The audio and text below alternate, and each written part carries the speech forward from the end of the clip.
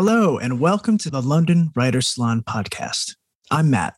And I'm Parul. And each week we sit down with a writer that we admire to talk about the craft of writing and the art of building a successful and sustainable writing career. These interviews are recorded live with our global writing community. If you would like to join us for the next recording or write with us at our daily Writers' Hour writing sessions, head to londonwritersalon.com for more information. In this episode, we speak with the author Laura Kay, who has made a name for herself writing light-hearted stories about love. Her debut novel, The Split, was described as meeting Marion Keyes and Dorno Porter in a gay bar in Sheffield. And her latest book, Tell Me Everything, follows the love life of Natasha, a therapist who walks a fine line between order and chaos. In this conversation with Laura, we chat about her writing journey, from journalism to novels, queer visibility in fiction, writing sex scenes, and how Laura writes, edits, and structures her romantic comedies. Laura also talks about tackling writer's block with what she calls an ideas walk. She talks about the reality of forging a career as a writer and gives us her approach to dealing with critics and feedback. Laura was honest, refreshing, and fun to chat with. Without further ado, we hope you enjoy our conversation with Laura Kay. And if you're loving these conversations and want to help support the podcast, please rate and review us wherever you listen to us. Each month, we give away prizes to our reviewers, things like mugs and stickers and other goodies. Plus, it's just a nice way to show us your love and to help keep us going. Thanks so much for listening. Welcome to the London Writers' Salon. Laura. Thank you so much for having me. We are so thrilled. And when we were doing research on you, we noticed that you have a master's in American history. Obviously, you might be able to tell I am from America. So I'm curious, why of all subjects was that your master's direction? Honestly, I just had a really fantastic tutor when I was doing my undergraduate, and it sort of led me in that direction. We studied the Vietnam War when I was doing my BA, and I found some really fascinating sort of raw material to do my dissertation on. Sort of got really, really into it and then carried it on for a master's, but it was never really my plan. And I've never done anything with it, but I really enjoyed it while I was doing it. And so when did writing enter your life? At what point? Was it after that, before that? When did writing enter? Yeah, so I've always done it, which I think is like quite a common answer for most writers. They sort of have always done it. I've always written sort of short stories and like poems and journaled. And when I was at university, I did work on the student paper and I was blogging and sort of writing for music websites, things like that. And then I knew that I wanted it to be my career. So when I finished university, I started working for a local magazine that ran out of a garage in sort of north of Sheffield. It was a very unusual operation, but I got to write sort of features and reviews and things like that. So yeah, I mean, I've always wanted to do it and I've always sort of been lucky enough to make a career out of it. And were those paid writing jobs, those early writing one, or do you remember your first pound that you got from a piece of writing? So no, all throughout university, I didn't get paid. I was just happy to do it for the experience, or I was told that I should be happy to do it for the experience. And then I was paid to work at the local magazine, barely, but I was paid. But I remember the first time I got paid, I think for a writing job, it could have been one or two things. I wrote an article for Diva magazine that went in the print magazine, which was major for me. That was very exciting. And I also wrote a piece for The Guardian about what it was like to finish university with no job prospects.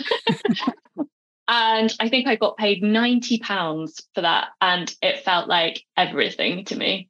It's amazing. And you've come so far. And here you are. You've got 2 books out that we're going to be able to talk about and one forthcoming, a third one forthcoming.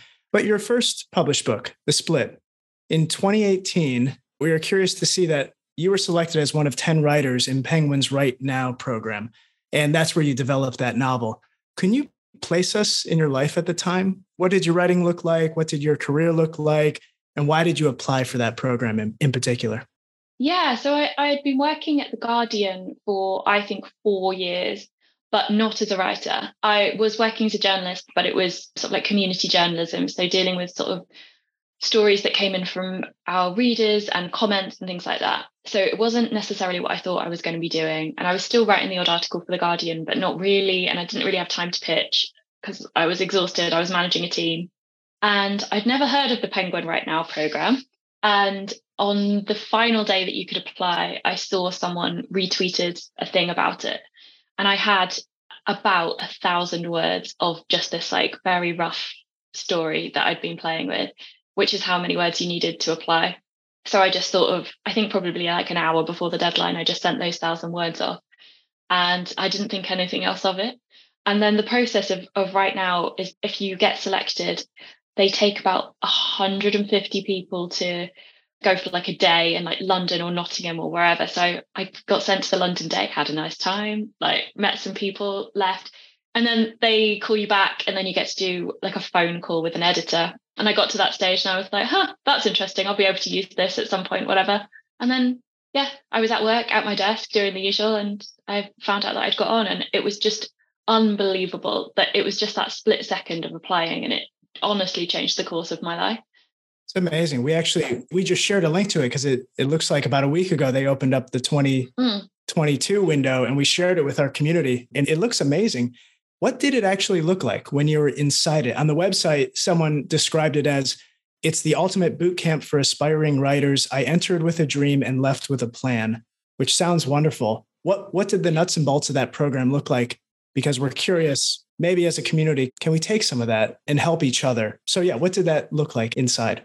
So the reality of it was that I got 6 sessions with an editor at Fig Tree. That was the imprint that took me on. So 3 in person and 3 over the phone. So they took my manuscript as it was, which I worked on it in between submitting 1,000 words and starting the program. I got it to about 30,000 words, I think. They took me from an unbelievably rough draft, like an appalling draft, to having a somewhat finished product. But I will say by the end of the year, I probably, after I finished the program, did 2 more drafts of the manuscript. Like that's how many drafts there were of this manuscript. It was an interesting and useful process. Like I'd never had my fiction edited before, which was really eye-opening and tough. But coming from a journalism background, like I already had a thick skin. So there was nothing I wasn't really prepared for someone to say about my work, but incredibly useful. It was really eye-opening to see the publishing world as a business and how it works on the business side. I think I went into it with this kind of like dream, like I thought it's like this dream world, right? That you like hardly anyone gets to enter. And then as soon as you're in the doors, you're like, aha, it's a business, it's a company, just like anything else. They just want to make money at the end of the day.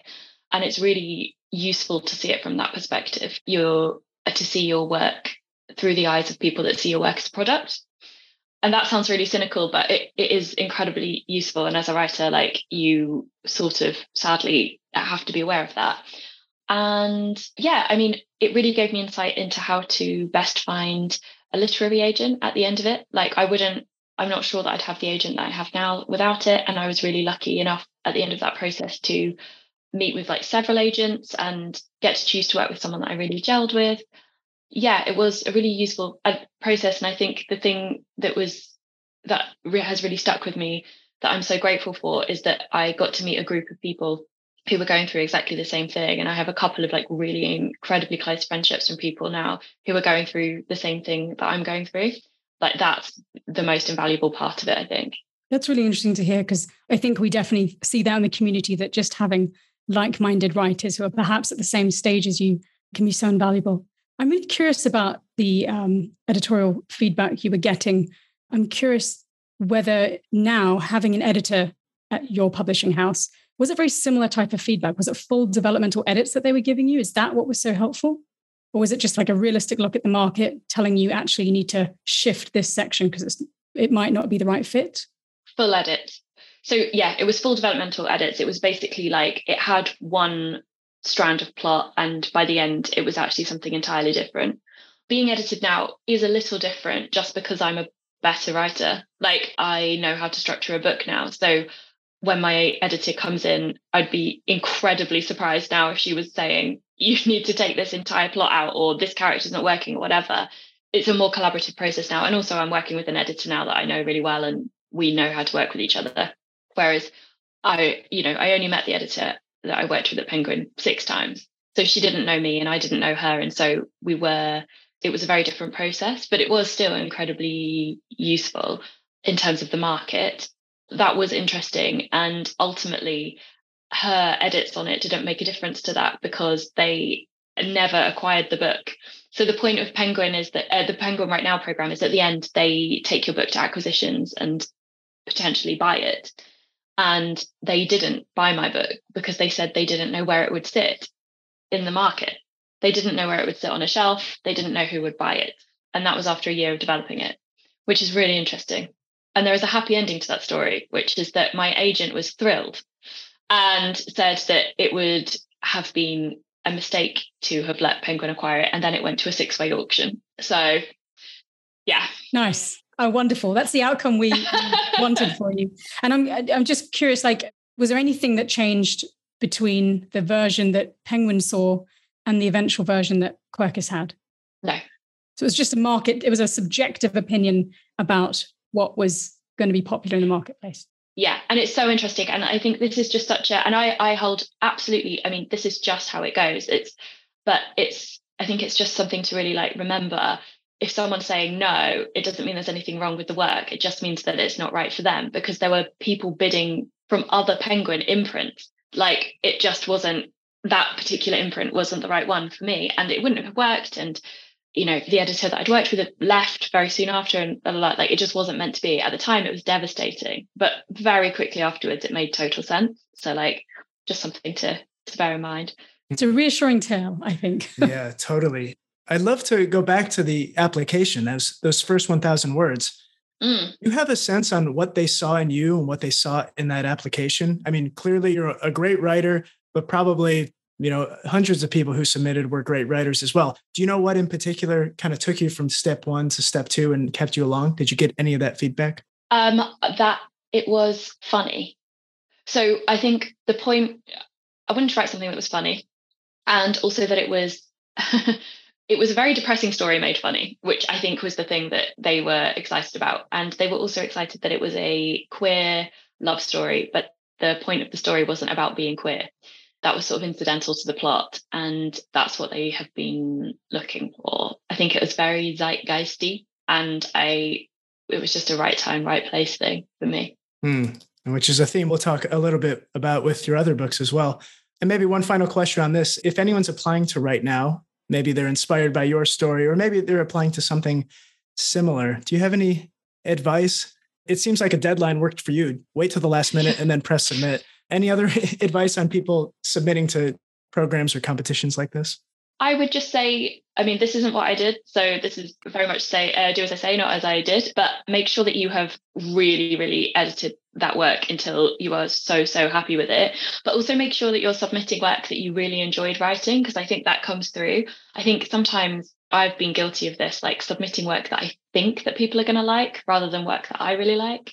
And I think that shines through a lot. And there's always in these applications loads and loads of room to write about yourself, and make sure you take advantage of that, because I think that really makes a big difference, because a lot of the time people are looking for people that they think they can work with and get along with on just a personal level, as well as the work itself. So how integral were those bylines that you had at Guardian and elsewhere? Do you feel like that was an important part? That was the about you, or was there something else about you that you thought, if you had a guess? I think that's a really good question. If I was to guess, I would say they probably were important, just because that's the way this industry works. And that's just a sad fact. But there were loads of people on the program who were in completely different industries and had never written before. So it doesn't mean that you're not going to get onto these programs just because you haven't worked in the industry before. Amazing. Well, great. Let's turn to your next book. Tell Me Everything. Came out to great acclaim. We both loved reading it. It's so fun and easy to read. You're just, next thing you know, you're 20 pages in, you're 40 pages in. But it's a story about a therapist, Natasha, who thinks that her life is all put together, but clearly it is not. Can you tell us the concept, or how that concept, the seed of that concept landed for you? How did it arrive to you? Yeah, so there's sort of two strands to this. One is that I really, really wanted to write about somebody who appeared to have their lives together sort of professionally. I really wanted to write about a woman who was professionally like doing really well for herself, but that was sort of also alongside a personal life that was falling apart. The inspiration came from the fact that my ex is a therapist. And so I know a lot of therapists sort of like socially, and I'm always so fascinated by what's going on with them. And I know how they come across in their professional lives, which is like very, the wall's up and you've got no idea what's going on and all of this. And then I know what's going on behind closed doors. And it's always like more scandalous even than you would think. And I really wanted, I just thought that was such a brilliant dichotomy and I knew I wanted to write about it. So yeah, that's where the inspiration came from. I was going to say, when we were reading, it became pretty clear she knows something about therapists. And clearly after living with one, it's very clear. You're an excellent observer. Thank you.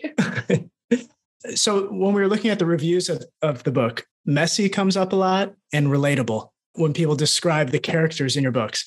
And we were curious, how do you think about character development? Do you let the characters reveal themselves to you while you write, or do you use any exercises to meet your characters? And maybe use the characters, Natasha or others, in Tell Me Everything, if that helps. Yeah, so I don't use exercises to get to know my characters, but I sort of come to characters first. So I always feel like I know my characters really, really well before I even start writing. So I felt like I knew Natasha, I felt like I knew Georgia, and I felt like I knew Margot, like completely. And then I started writing. And then it's pretty easy because I just know, especially Natasha, what she would do in basically any situation. And so then I sort of try to get to a point with a character where I feel like I could put them anywhere. And I could write a story around that, scenario because I just know them so well. So I sort of sat with her for quite a long time before I started writing her. And then she felt real enough to me that I could get going. And what does sitting with her look like to you? Letting her sort of develop. It's so interesting when I think about it in practice, because it sounds like such a bizarre thing. Well, you're in the right place to describe it. Yeah. I think we all get it. Yeah, it's just that I just had a seed of her. I just had an idea of her, and I knew that I wanted to write about this person that had these two very different lives going on, and then she was going to struggle romantically, and I just sort of let her build, and then I built a world around her. So her sister and the relationship with her mother, relationship with her father, and then I set her in a place, so like in Brighton. So then I knew where she lived, I knew where she walked around, I knew where she might go to the pub on a Friday night. Like, I guess it's kind of like world building really, but with someone at the center of it. So you get to sort of like see someone go about their daily life. Yeah.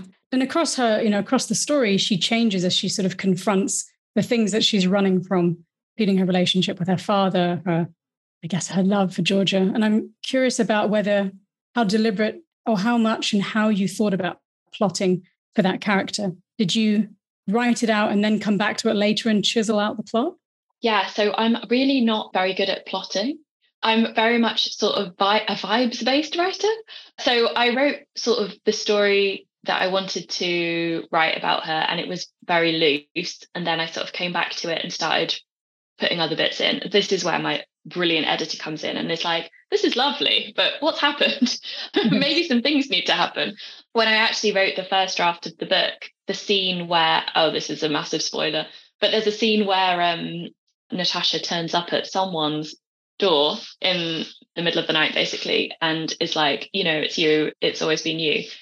And the book originally opened with that scene, but we didn't know who it was. And then it took us back to the beginning. So that was already in my head. I knew always that she was going to end up with that person and that was the way that it was going to happen. And so I suppose a lot of the story was built around that moment and a big argument that happened, right. Those two things. And then it was sort of like building up to that and then coming down from that was the challenge. And a lot of writers have this struggle or conundrum trying to figure out whether or not they have a big reveal hinted at the beginning or whether they keep it to the end. What made you change and move that reveal or partial reveal to the back of the book? In the end, it was too obvious who it was. And I actually thought it was still really obvious, like all the way through who it was going to be. But so many people have messaged me being like, it was such a lovely surprise when it was who it was. which is really great because like in my mind there was no other option, but I think some other people were maybe slightly reaching for someone more unsuitable. I'd love to talk about your writing. There's quite a few questions. Just, as we said at the start of the interview, your writing is very fluid. The story flows, and we're curious as writers how this process was for you, what it looked like on the other side of the desk.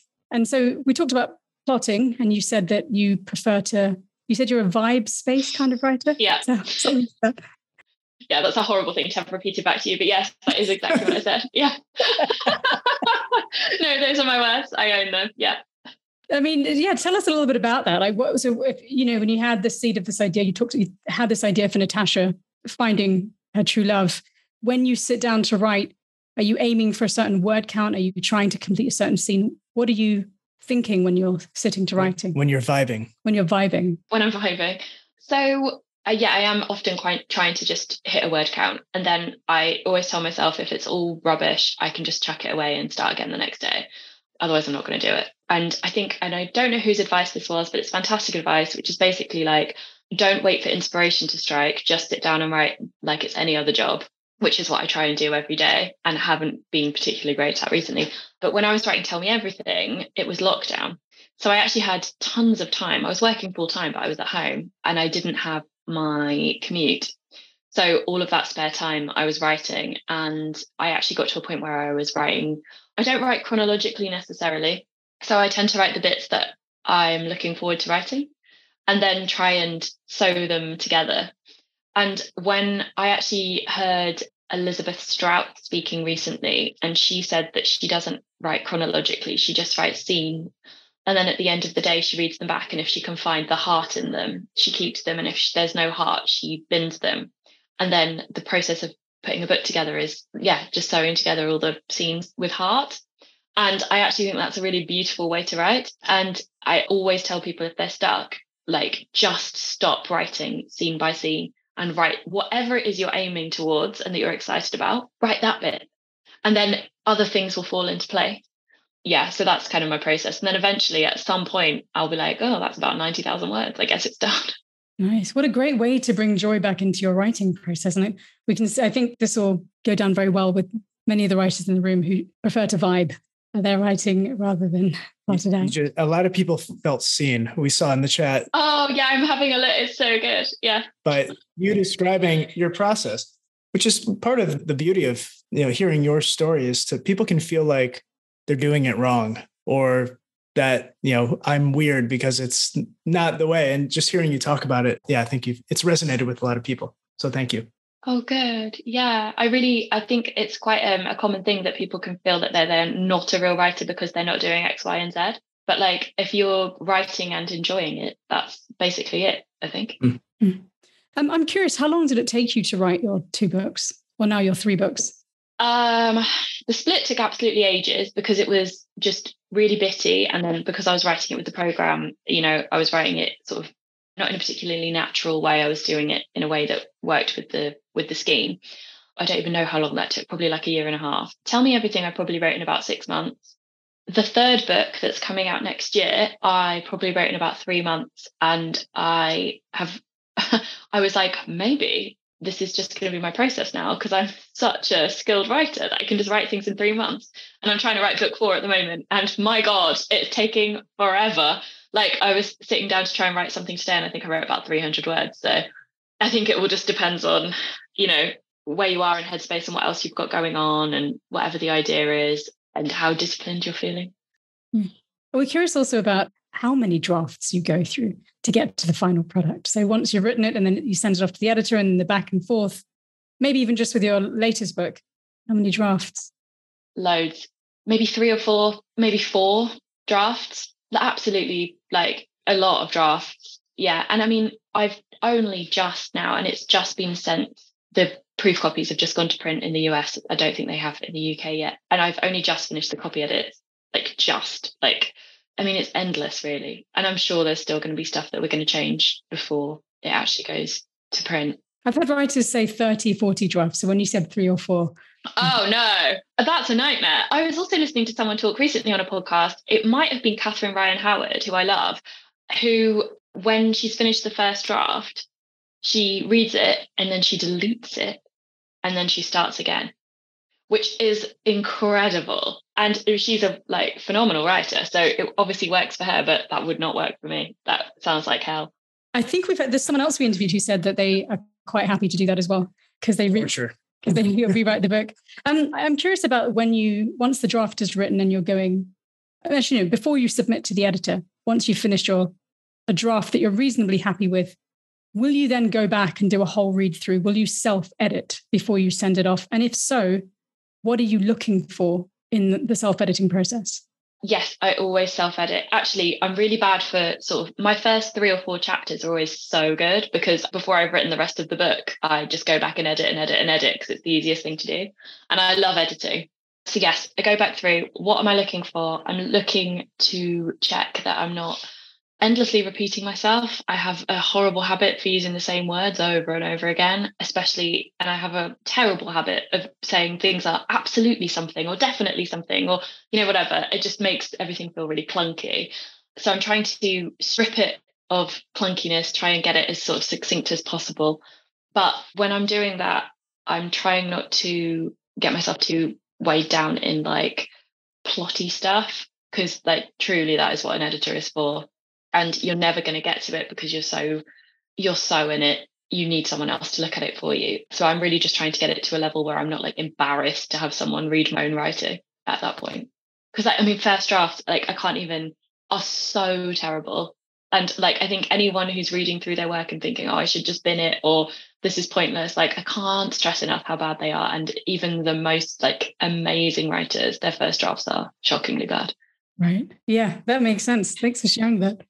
Do you have any beta readers or trusted friends that you might send a partial manuscript or a chapter or two just to get feedback, or do you shy away from that? No, I don't really do that. I have a couple of friends who have also had a couple of books published who I sometimes run stuff by. We have, WhatsApp groups where it's much more likely for us to run things like titles, covers, taglines, and big picture stuff rather than actual writing I'm not very good at sharing my writing. Occasionally I'll let someone, a friend or whoever, read something that I'm working on, but it's so rare. It goes to my agent, who I trust completely, to tell me if it's shockingly bad, and then it just goes to my editor. Yeah.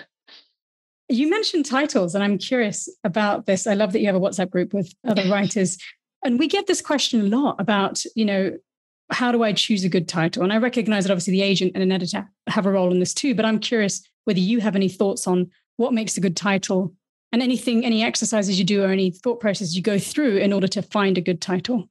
I'm actually traditionally rubbish at titles. So The Split, my agent, my editor, and I came up with probably 30 different options that we sent to Quercus, my publisher. And ultimately, the sales team came back to us and said, you can call it The Breakup or The Split.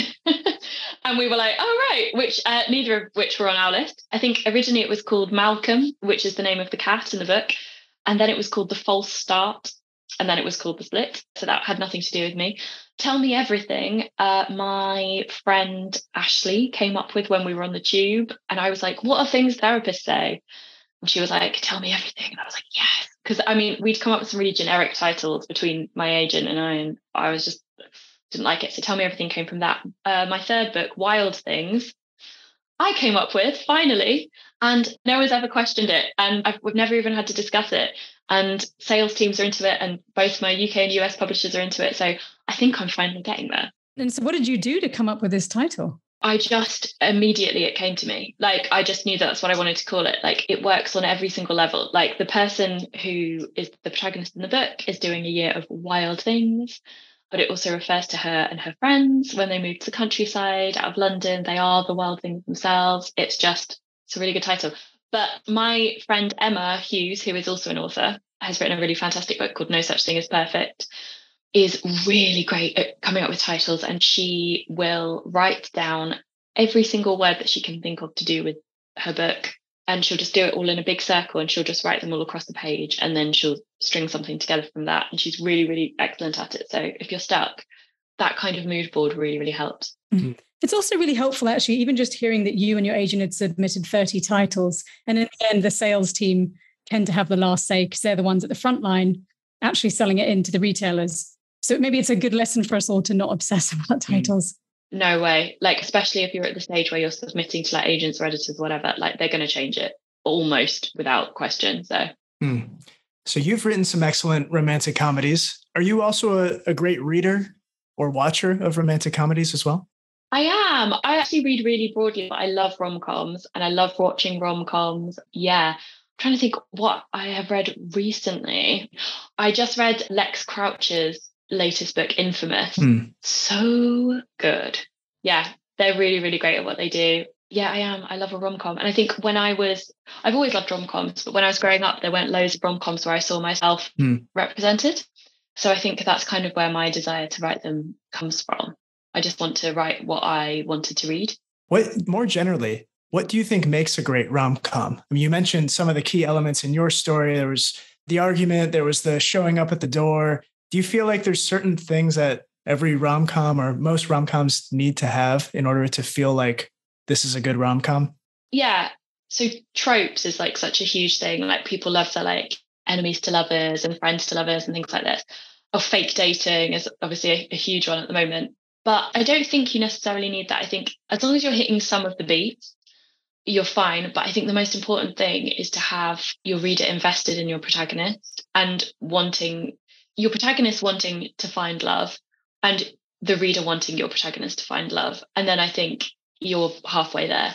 And then you don't necessarily have to hit all the beats that people are expecting. You don't necessarily have to like rely on the tropes that people want to. Not that, and I'm a huge fan of the tropes and I love it. And I think leaning into the tropes is great. And in my next book, I've done exactly that. But I think you can play with it as long as your reader is invested enough in your character.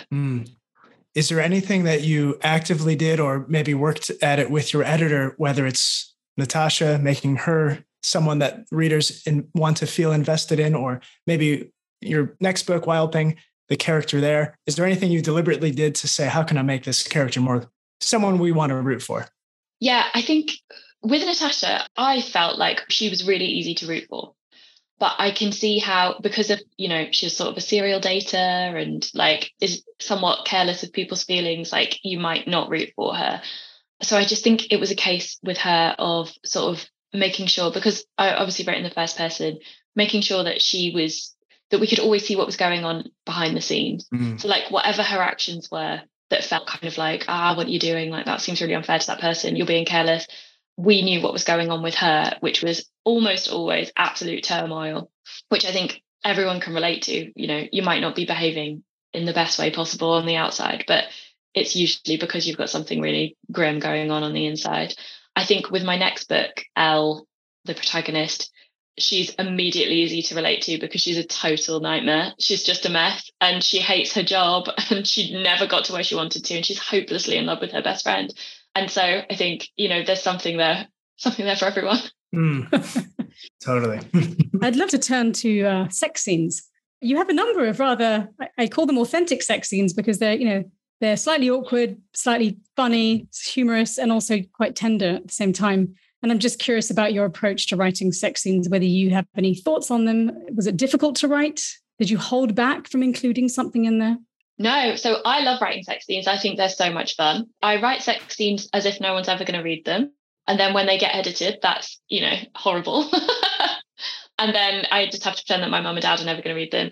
But I think it's so much fun. And when I'm, as a reader, I love to read a sex scene. When I get to a point where two characters are finally getting together and then it sort of fades out, very disappointing to me. So I don't think I hold anything back. I think I am always really conscious of writing very much from the perspective of the character. So I always really want to make sure, so for example, with Natasha, she's always super in her head and she isn't necessarily having sex because she really is mad into the person. She's having sex because it's a distraction from life and, it's something to do. And that's what she enjoys, which is totally fine and legit. But that means that the running commentary in your head is going to be quite different from if you're finally sleeping with someone or you've been wanting to for ages. And so I think I'm always very conscious of making sure that it comes from a place of writing from the character's point of view and their experience rather than from my own. Because I think some authors, like I've done panels before where people have said they've been really conscious of never wanting people to think that it's about them. And it can be a really blurred line, especially if you're like a queer author in like their 30s writing about queer people in their 30s. Like, so I think it's just always, you can have loads of fun with it if you make sure that you're very much in the headspace of the characters and remember that people are definitely going to read it. And you are going to have it edited, which is brutal. And what are some of the notes from the editors or the edits? Is it just like, this is too explicit, or is it more colorful than that? No, it will be things like, can we make it a bit more clear what exactly is happening here? That's a sort of PG version of a particular edit. Things like that, where I'm like, oh God, you've really read it. But it's all good fun. Yeah. Yeah. So I want to read another review, or a quote from a review. And this reader said, describing Tell Me Everything, a queer rom-com where queerness is not being questioned and the storyline is uplifting and feels real. And this was a theme through a lot of the reviews, people talking about it. And you mentioned this earlier too. Your book books are clearly a breath of fresh air for readers. And for those of us who aren't aware, what is the state of queer literature today? And what do you think that your books do differently that seems to resonate with so many readers? I think actually there is loads and loads of queer literature coming out. And when The Split came out, I think it was right at the start of publishers getting really excited about queer commercial fiction. There's always been a lot of queer literary fiction that sort of leans slightly towards more, it's very serious and quite often quite dark and tragic. And there's been much less commercial fiction. And I think, publishers are realizing there's a market for it, which is where everything comes from. If there's not a market for it, they're not going to buy it, which is really exciting. So there's loads of really fun stuff coming out. I'm trying to think of some examples. So like was a book last year, or actually earlier this year, Henry Fry's First Time for Everything. Lily Linden wrote a book called Double Booked, which is really a brilliant like bisexual rom-com. Matt Cain wrote a book and has another one coming out next year that all fall into this sort of commercial space. Justin Myers writes brilliant commercial queer fiction.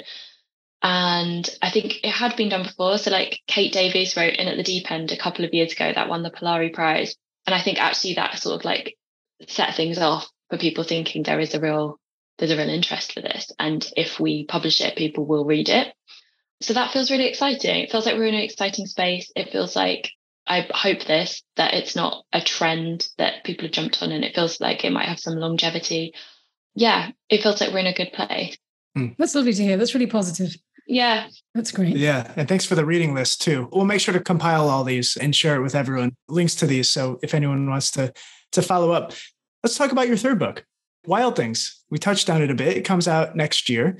You mentioned it took half the time as the last one. Did you do anything differently than the first two? You said you've become a better writer, but is there anything specific or kind of key things that you did differently with this one that you didn't do or couldn't do in the first two? I wish that I could put my finger on what it was that made me write this book so quickly. It was just one of those right idea at the right time moments. Like I was actually writing something else and having a bit of a tough time with it. And then I went on an ideas walk, just an excuse to get out in the middle of the day. And it just came to me when I was walking around the park near my house. And I my friends and I have often talked about what if we just pool all our money together and buy a big house in the countryside. And then I was like, that's the story. That's the story that I need to write. And I have always come up with characters first, as I was saying earlier. And in this case, I came up with like the hook, as it were, first. And I just built it from there. And then Elle and Ray, the main characters, and their whole friendship group sort of evolved out of that idea. And honestly, it was just unbelievably easy to write. And I haven't had that before, and I haven't had it since, very much so. Very much haven't had it since. And yeah, it was just a lovely idea that I had at a time where I was obviously in the right headspace to write. And I think sometimes that just magically happens every now and again. I feel very lucky. I think we need to know more about this ideas walk. Can you tell us, what is the ideas walk? Yeah. So it's, instead of getting stuck in front of my laptop like 8 hours, like previously, I just had this thing where I'm like, I'm going to work for X amount of hours a day. And so if that just means sitting in front of my laptop and doing nothing, then so be it. Super unhelpful. And so normally if nothing's happening by sort of like midday, I take myself out for a walk, maybe for like an hour. And quite often, I mean, the idea is that I'm meant to not have anything in my ears. So no music, no podcast, just so that I can actually let things percolate. But quite often I have a podcast on. And actually, I think when I came up with that idea, I was listening to What Page Are You On, which is Bethany Rutter and Alice Slater's brilliant podcast. And I have told Bethany since that she is responsible for my idea on my ideas walk. And it's just about getting out of the house, getting a bit of fresh air, getting a bit of perspective. I mean, I think it doesn't have to be a walk. I think things come to you when you're doing something mindless, right? So like if you're doing the washing up or if you're showering or whatever it is, where your brain, you're using a different part of your brain and then all of a sudden something knotty will unknot or a plot point will reveal itself. Are you now a full-time writer, Laura? Yes. Were you before writing alongside a freelance job or a day job? Yeah, so before I was writing alongside working at The Guardian, where I managed a team. Right. So when I wrote Tell Me Everything, I was still full-time at The Guardian. And then in July last year, so not very long ago, I gave up working at The Guardian, but I still do some freelance stuff. Like I do a lot of, I do some like mentoring and like feedback and tutoring and stuff with Curtis Brown, who are the like umbrella agents for my literary agency, and like some freelance journalism and stuff like that. But mostly I am writing full time, which is. And was that a difficult decision to make? Because we often have writers in our community who don't know whether they should go all in on their writing. Was it a difficult decision to make? No, because I really was incredibly unhappy at my day job. So I didn't enjoy that and I was happy to leave. So it was an obvious out. And no, because I frankly was incredibly lucky with my publishing deals. So I was able to do that. And I know a lot of people aren't in that position. But as soon as I was able to, I sort of took that chance. And it doesn't mean that I'll always be able to be a full-time writer. I'm aware that this bit could end and then I'll have to go and find a different job. But for now, while I'm able to, I'm sort of taking advantage of it. That's great. I do want to, before we go forward, talk about that book that wasn't happening. And then you ended up writing Wild Things. How long were you working on that book that wasn't going anywhere for you? Probably about 4 or 5 weeks, like a significant amount of time. There's a significant amount of words that have gone in the bin there. I wasn't ever looking forward to sitting down and writing it. And I really loved the idea. And I think that at some point, maybe I'll go back to the idea even. But for whatever reason at that time, it just wasn't gelling with me. And I'd spoken to my agent about it and she loved the idea. And I just couldn't work out why it wasn't happening. And I just think it just wasn't the book I was meant to be writing at that time. I wasn't in the right headspace for it. So I've still got it. Maybe at some point I'll revisit it or I'll be able to salvage bits from it. There's a couple of bits that I've worked on before where I'm like, this isn't going anywhere, but there's nice ideas here that I can maybe use for something else. Did you struggle to let go of that at all? It sounded like you were pretty compelled with this new idea. Yeah, no, I didn't struggle. I think I know that you have to be quite ruthless. And I just don't never see, I know it can feel like a waste of time, but it's never a waste of time to spend, a few weeks writing something because it's just, exercising those muscles. Like you're always going to find something valuable in there, even if you don't use that exact piece of work. So, yeah. And just a reflection, just listening to you talk about various points of your career in your writing, it seems to me that you are never afraid to go towards the joy of your writing, what makes you feel good, like letting go of a manuscript or a story idea that you once were fond of, or letting go of a job, a career. And a lot of us, it's actually not easy for everyone, but it's really quite helpful to hear you take that practice on. Yeah.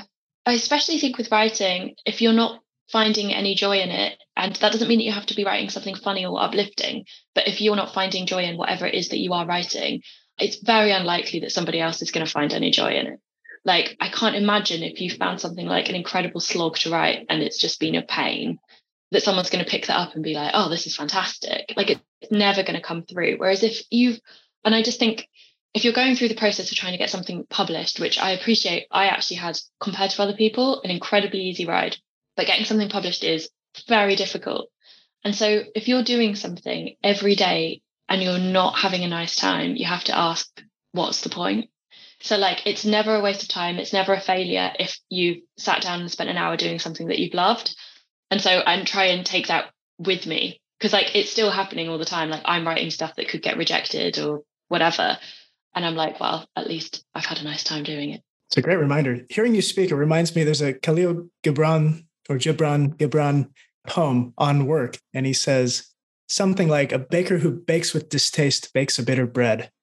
And it's something like that. So I love it's a reflection. Yeah, that's perfect. Thanks, Laura. In an interview, I read that you said that becoming an author once seemed as likely as becoming an astronaut. Now, you're not an astronaut, but you now are an author. Yeah. If someone in the audience or someone listening to the podcast is feeling how you felt back then, that actually the idea of getting published and reaching that door seems unlikely, what advice might you give them? It's not a closed door. Basically, I think the world can seem very closed off, but it's really truly not. And that industry cannot function without good writing and without good writers. So they are looking for you. It can seem like it's all in the hands of the agents or the editors or the publishing houses or the sales teams or whatever it is, but actually there's nothing they can do without you. So you do actually hold some power already. I would also say it can feel like you are sort of submitting and then you're one of, 1,000 people that agent is going to see that month. But if your work has been edited to a really high standard, you're really confident in your story, you've researched the agent and you know what they're looking for specifically, you're actually not going to be part of a pool of 1,000 people. You're going to be part of a pool of a much smaller number. So there are things that you can do to get yourself seen and taken seriously. And I think try and bear that in mind. Yeah, I'm really wary of talking from my perspective because although obviously I came up through a scheme, I am a white middle class cis person who was already working in an adjacent industry. So it was relatively easy for me. So I don't want to say, it's easier to get into than you think, because I know that other people are going to have really different experiences. But yeah, I would just say there's people that have got through at the door and there are people that are still holding the door open. So look out for the schemes, look out for people offering help with your manuscript, look out for agents and agencies that are offering those kind of, they're not schemes, but they'll look at people's work and they are really looking for talent. So yeah. Thank you. And I recognize that. I think it's just interesting for us to hear different writers talk about their experience. Your experience is very valuable. And your cat is being a little bit of a show off there. So we've talked about daily writing goals. You've said in the past you have used a word count goal. You've also used the vibing. We're curious about your writing rituals or your rules. So there's a quote Neil Gaiman said that we like to quote, which is, he says, he'll go down to his little gazebo and he'll either write or do nothing. That's his one rule. Do you have any rules for yourself or any guiding rituals? No, I try not to have any rules because I don't want to make it. I know what I'm like with rules, which is that I will immediately want to not stick to them. But I actually really love that. And I think, so actually I do have a rule. Have my phone in another room. And I read Stephen King's On Writing, and he basically says you have to shut the door and keep the world out while you're writing, because otherwise you're never going to get into that zone. And for me, the door that I need to shut is my phone. And so I'm never going to work if I'm looking at notifications popping up or whatever, on my phone. So I try and do that. I try and have a word count that I'd like to hit every day. But if I don't hit it, that's fine. If I feel that I've got to a place that I'm happy with, that's fine. Yeah, try not to be too hard on myself, really. Yeah. Otherwise, I think the work's not going to be great if I've done it under duress. It's a great reminder, shutting the door, and that door is our phones. Yeah. You mentioned earlier that you said writing during the pandemic, you were going gangbusters, but it sounds like you're having a harder time right now writing. Not to go all therapist on you, but I'm curious, do you have a sense on why you're finding it difficult right now? Yeah, I think I'm struggling to follow up book 3 because I had such an easy time with it, which is this is a nice problem to have, I'm aware. And so I'm really pleased with it and I'm really excited about book 3. And so with book 4, I feel this pressure from my UK and my US publishers to come up with something that's going to hit in the same way. So I think I'm working under a different pressure than I was before. And I think there are things just, in my life that are impacting the way that I'm writing at the moment. And so I think this is where it comes down to making sure that you're putting other things before writing. So as long as you are in a space where you're getting, some words done or there's ideas happening and you feel like you're making progress, that's fine. You don't need to be really super strict with yourself because it's a tough thing to do. And there's always going to be things that impact it that you have no control over. And so I think just being patient and waiting it out, it'll happen. It's great advice for us all, I think, being patient. I'm curious about your third and fourth deal, because Quirker snapped up 2 novels from you. And I know you said that you feel the pressure on book 4. And I wondered if that was because that's on contract, whether there's a difference between when you're writing a manuscript and you know you're going to submit it to your agent, but no one's expecting it, versus when you have it under contract and you feel a different kind of obligation. Is that impacting it at all? Yeah, absolutely. There's, it suddenly becomes about a financial pressure rather than about a creative idea. And when they bought 2 books from me, I didn't have an idea for book 4. Like I had a sort of list of bullet points where I was like, I could write about this or I could write about this, but I didn't have a set idea. And they were like, that's fine, don't worry about it. And then I assumed something would come, and it did. And I do have an idea and I am working on something, but it is very different to being like, hey, this is a passion project. Yeah, I think that's mainly it. And just because, and I see this with writers a lot, because with aspiring writers, they might think a 5-6 book deal or a 2-book deal sounds great, but in reality, the pressure can be quite tricky. With that in mind, if you were to, after these 2 books are over, would you ever consider not accepting a 2-book deal and actually just submitting one by one and selling it that way? Yeah, I think that's really interesting. So I potentially, yeah. So with this, I chose a 2-book deal. Like it was always on the table that I could have just sold one. And I was like, no, because you're looking for that security. But actually, I wonder if creatively it would have been better for me to have just gone with the one. I think in future, I'll think much more carefully about it and maybe make sure that I've got something ready to go before I sign up for 2. That makes sense. So the reality of being a writer is that you are in public and you receive praise, but you might also receive comments that are not as helpful or not as positive as we'd like. What has been your way of, if you've had anything like that, what has been your way of dealing with that? Do you just ignore comments, or do you just have a trusted group of friends you talk to? Or what advice would you give someone? Yeah. So I don't read reviews at all. So I have never read an Amazon review in my life. So I don't know what people are saying, good or bad. And that's because I think if someone said something really nice, I'd take that on board. And that means that if someone said something really horrible, I'd also take that on board.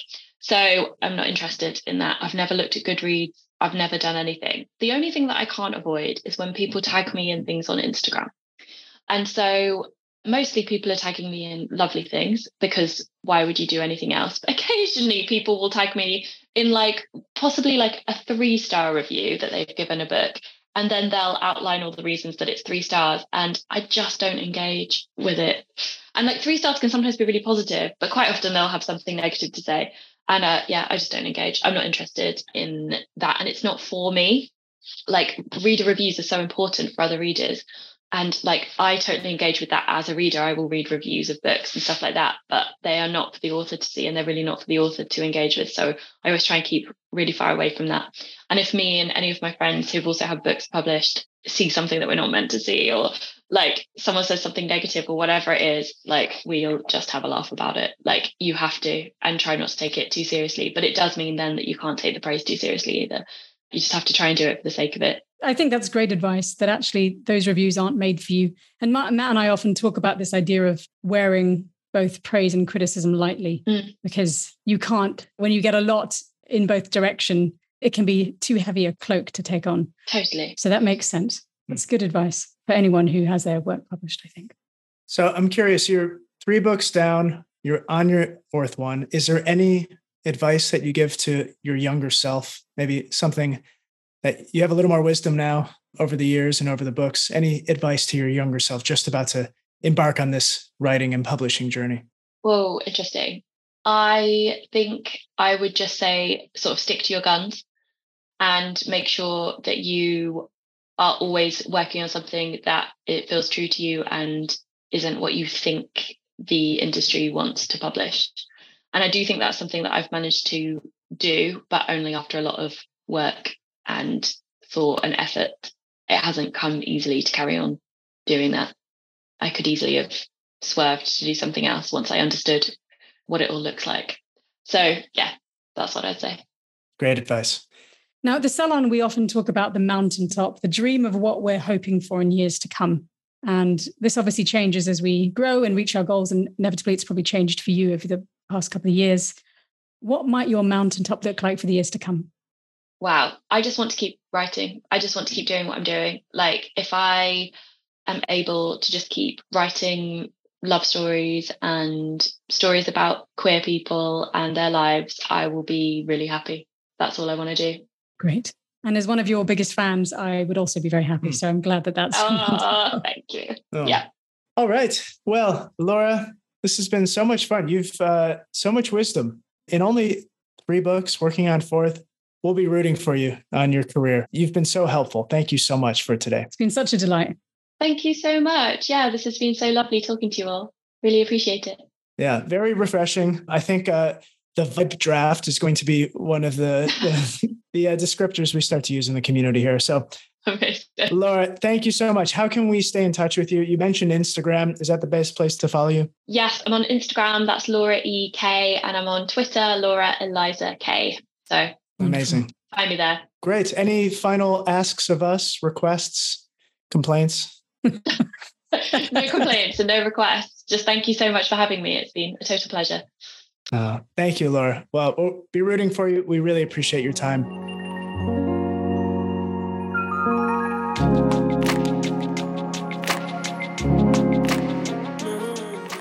Thank you for tuning in to the London Writers Salon podcast.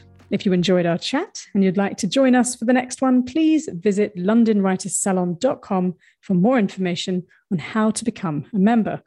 As a member, you will have access to our interview archive, to our workshops, and our cozy online writing community. Whatever kind of writer you are, it is an excellent place to make new creative connections and focus on your craft. And if you struggle to find time to write, you're welcome to write with us at our daily Writer's Hour writing sessions. It runs Monday to Friday, 4 times a day, and all you need is the desire to write, something to write with, and something to cheers us with. We think it's the world's best virtual co-writing space for writers, creatives, or frankly, anyone who just needs to get some work done. Visit writershour.com to sign up and join us. Until we write again.